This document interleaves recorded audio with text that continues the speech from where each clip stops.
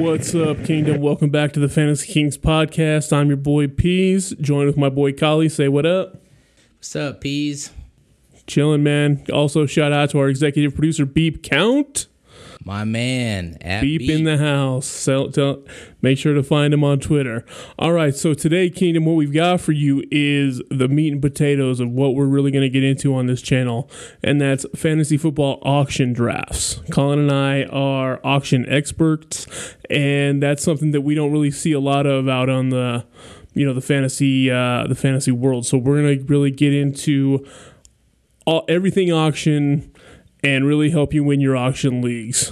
We're going to be discussing budget, and to be honest, for the people out there that are listening, usually it's not the most popular, but I was even a little hesitant at first. But ever since I started doing an auction league, I'm usually in around 6 to 7 leagues every year, and auction is by far my favorite. It's the most fun strategy wise. I just can't get enough of it. Yeah, and auction really does separate the boys from the men, or the women from the girls. We love our women fantasy players too. But I mean, if you watched our last video, you saw that a lot of fantasy football and snake drafts comes down to luck. Where are you drafting and who was available at that time. With auction, all that matters is, are you willing to spend more than the other person to get the player you want? And so with that being said, what we're going to talk about now is roster construction. I'm going to go over how I build my roster. Collin's going to go over how he builds his. And we're also going to throw a third in there, like a more balance that you do see people using. But me, I do what's called running back heavy construction, because I'm way better at finding running backs than I am at receiver. So with that being said, for my construction, I like to get 2 quarterbacks, and I like to put about 5% of my budget towards getting quarterbacks. All right. Now for running backs, I spend 65% of my budget on running backs. That's a lot, but I'm really going for those big names, the studs. That's who I want. Asterisk is the stud running backs. Now, when it comes to receivers, I'm looking for 20% of my budget. I'm going to go get a lot of them, 5 or 6, 7 guys, because I'm going to take a lot of chances on some rookies. I'm going to take some guys on some new teams. That's where I'm looking for with wide receivers, is about 20% of my budget. And then with tight ends, I'm looking at 10% of my budget. Now, with that being said, you also have the kicker spot and the defense spot. I will never, literally ever, spend more than $1 on a kicker or a defense. And I'm a fan of that statement there. I never really spend any money on kickers or defenses. I'm actually more of an advocate of just streaming defenses and even kickers. So same. I'm not attached to one. I mean, maybe every year there's maybe 1 or 2 kickers that can be consistent to be like. Yeah, I've seen people spend up to the league that you and I are in together, it's a $300 league, right? And so that, I've seen last year in our league, Justin Tucker went for $7, which is an insane amount to spend on a kicker. That's over 1% on a kicker. And Justin Tucker, I don't think anyone debates he's the best kicker in the NFL. That's not up for debate. In fantasy, he was the 4th kicker. And for our listeners, too, I just want to make sure he just referenced a comment of a $300 budget. Each league manager in each league, they can decide their own budget for their auctions. Right. Common ones are usually between $200 to $300 are most popular. And, with our league, we're going off of $300 for reference. Right. And, I've been in leagues that are $200 or $300. All of that, that's, those are the 2 most standard, but you can see, I've seen people with $50,000 because they're, wanting to have even more fun. But yeah, so that's what we're talking about on that. Great. And so I'll take over. I'm a huge fan of the wide receiver strategy, at least for auction. I have been in years past. I've had a lot of success with it. It's actually one of my titles pretty much is dominated from wide receivers only. And let me get into that. With a $300 budget, I typically am going to spend about 10% on a QB, and I usually only draft 1 I do not usually have a backup QB. I'm actually always a fan to have one QB that you never change so that you're not conflicted with, hey, I have two good QBs or maybe one great QB and one average one with good matchups. I just would rather not put myself in a situation to guess on that piece. So I usually only draft one, and I spend usually around 10% of my budget overall, and that could fluctuate. Wide receiver is my favorite to go after. I feel like there's the most boom when it comes to that, and I usually spend about half my overall budget just on wide receivers, 50%. And I'm trying to get between 4 to 6 players. Now, when I'm starting off with 4, that means I probably overspent on a couple of studs that are usually between that first and second round tier. And honestly, it's paid off, and there's always going to be those wide receivers that you can pick up towards the end just because there's more wide receivers available typically that you can get in those later rounds. With running back, I usually like to spend around 25% of my overall budget. I like to get at least 1 to 2 of those running backs to be within, let's just say 15 to 20 as far as overall, kind of where they're at. Where their rankings, what you're talking about, yeah. Right.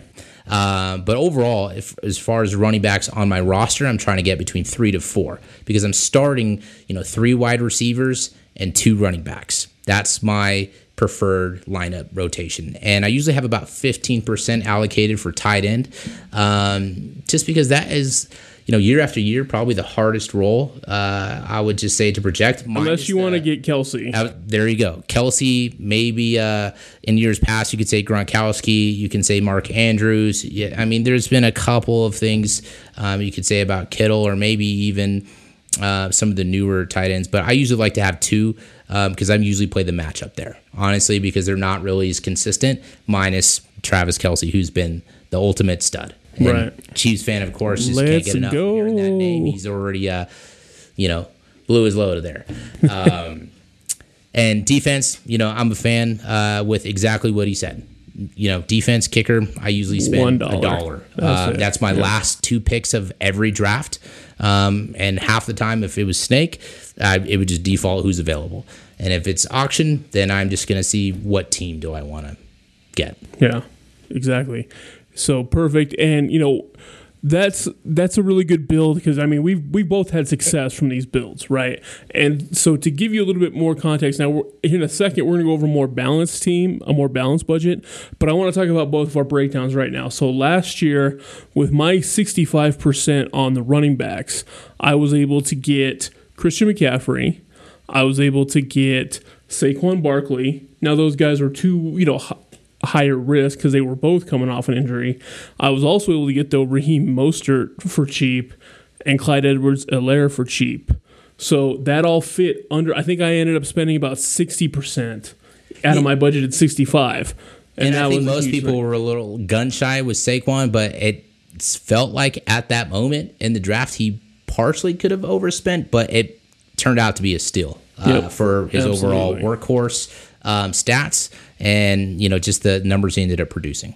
Absolutely. And another thing, so I ended up spending a little, so I was under on my 65%. And that's the thing about, with auction leagues is you want to go in with a plan and you got to be ready to tear up that plan whenever you can, because you never know when you're going to get a steal, when you're going to overspend. You have to be very flexible with how you're spending your budget. So I went a little bit under, so I knew I had a little bit more money to spend on wide receiver, and I ended up getting, with about 23%, I ended up getting I got Amari Cooper, I got Christian Kirk, Mike Williams, Juju Smith-Schuster. And Christian Kirk went off. I mean, they gave him that money for a reason, and for the beginning of the season, he was just booming. Absolutely. So that was a hit. It paid off. And in our scoring, it was Amari Cooper actually finished 9th overall, and Christian Kirk finished 15th. And then Juju, I think, was 28th, and Mike Williams was 29th. Mike Williams missed a couple games. Right. But those are always misses a couple games. Yeah. But those are I got 4 top 30 receivers for 20% of about 23% of my budget, if I remember correctly. So, and I just want to comment what he just highlighted there is you want to always have a strategy, but you just have to keep in mind that with auction draft, it's not like the format of Snake, and we keep going back to that. But here's what I'm getting at. People can just throw out a random player for people they don't want as a strategy. So they can throw out the most popular names just for people to spend money first, and hope that these players that they want are kind of left when people have more or less, run out of their money. So just some little context with that. Absolutely. And I think that's one of the things that you do best is you are always throwing out people you don't want. And I notice that every time we draft together. Exactly. That's what I'm pretty much always doing.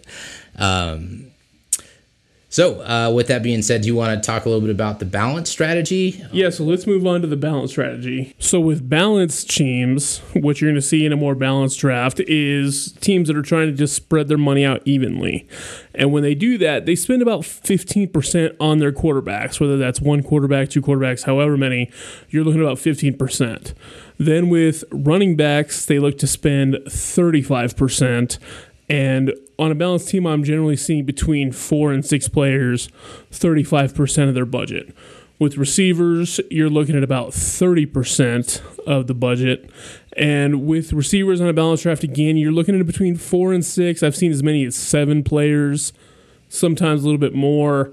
It really just depends on where you're drafting, but you're looking at about 30% for wide receivers if you're going for the balance across the board. And then the tight end, you're going to be spending approximately 20% of your budget. And that's the most I've ever seen is 3 tight ends. In my opinion, you don't need 3 tight ends. You need 2 tight ends, and you can drop and add more. 3 is just too much. Yeah, you're guessing. I mean, like I said previously, if you don't have those top caliber tight ends, it's always guessing. You're playing matchups, but even then, you're like, hey, this was the best one on paper, and then the other 2 go off. You're like, ugh.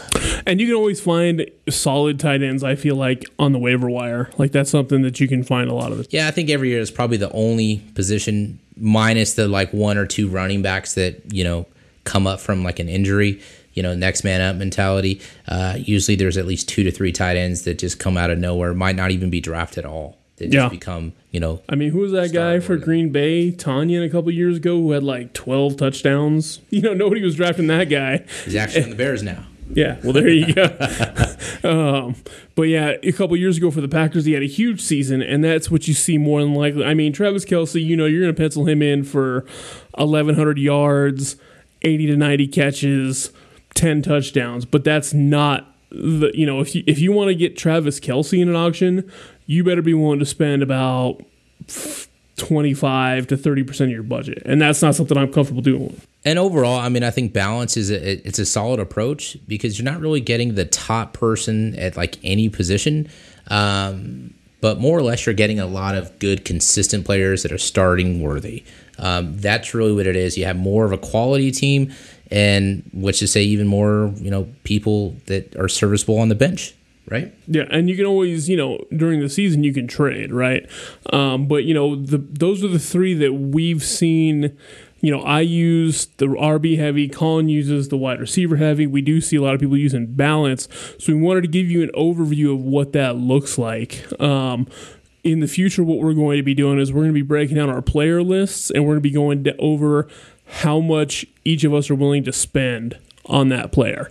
And what you're going to find is that his answer and my answer are going to be vastly different a lot of the times. There are going to be some players we're going to agree on, of course, but you're going to that's where the value comes into play.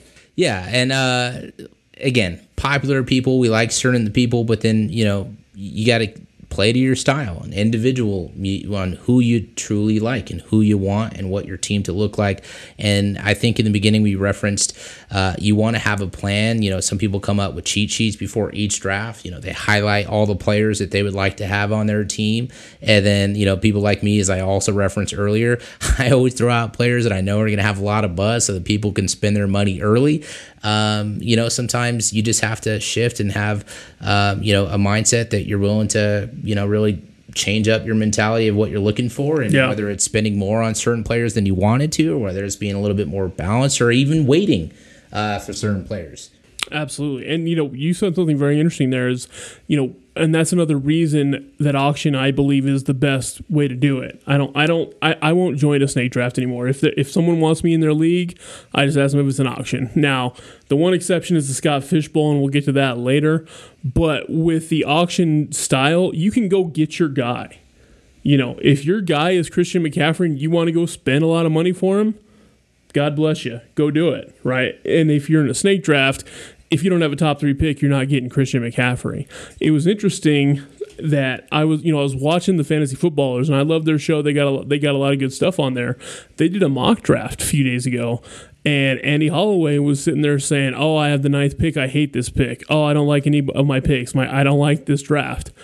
Well, you had the pick you didn't like, and that's the way it goes in snake draft. With auction, you don't have to worry about that at all.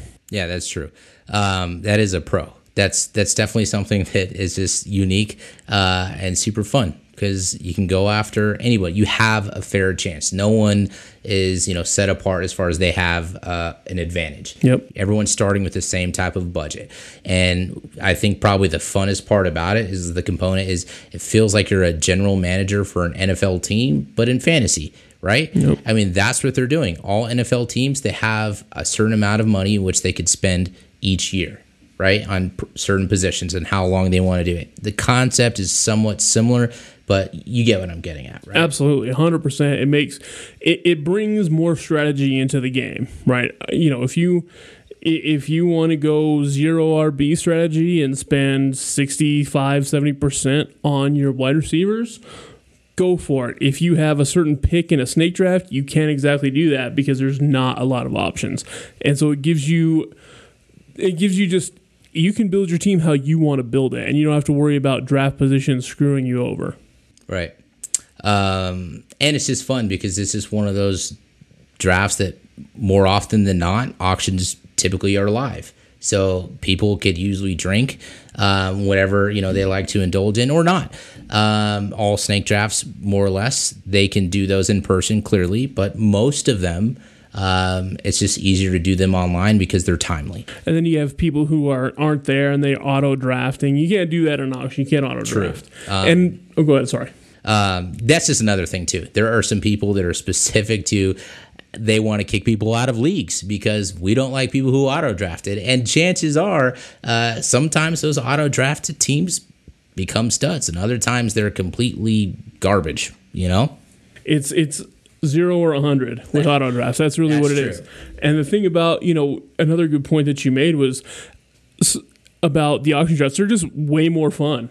Like I have our draft that we're in our big league together. That's the most fun I have all year is drafting because you're talking trash. The previous champions there, they got the trophy. Oh, this one, yeah, this one. But you've got a lot going on. You have a lot of guys hanging out having a good time. But also, the thing that I hear negative sometimes, like, oh, I don't want to do an auction draft. It's going to take 12 hours. It'll take a little bit more time than a snake draft. But it's time well spent. If you want to be serious about fantasy football, it's definitely time well spent. And our draft, the last snake draft I did probably lasted about 2 hours. Our live auction draft lasted about 3. And that 1 extra hour I am very happy to spend. And even when he's saying the 1 extra hour, really throw on another hour or two because we're usually grilling, we're usually cooking, we're usually drinking, Yep. There's banter. So we usually have a set out planned day. The spouses usually don't like it, but, we usually invite them afterwards for some fun that they partake in. But, this is something we're passionate about. It's great to be amongst your friends and compete and kind of have, that live interaction, right? So that's why we do really prefer it. Plus just the strategy is there. Yeah, and the strategy, you can have a winning strategy in a snake draft league, but if you don't have the right spot, sorry. But in an auction league, you just have to go get your guy, and you have to be smart with your budget and go after that. So that's why I love it so much. But I think that's going to bring us to the end. Any final thoughts, Carlito? No, just talking about all these auctions, I just can't wait to. Can't wait for draft day. Can't wait for draft day. It's already coming up. You brought up a mock draft. I haven't done one yet. I usually wait till preseason to start kind of heading that up. But hey, I'm getting excited here. Yeah. Also, and so that's going to bring us to the close of our first episode about auctions. But that's mainly what we're going to be covering going forward.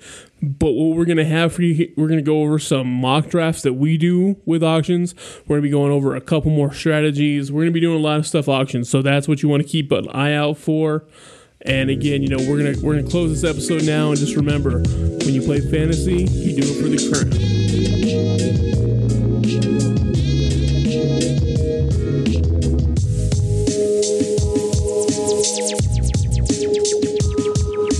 Thanks for listening to this episode of Fantasy Football Kings. You can always reach out to us on Twitter at FFB_Kings, or like and subscribe to our YouTube channel.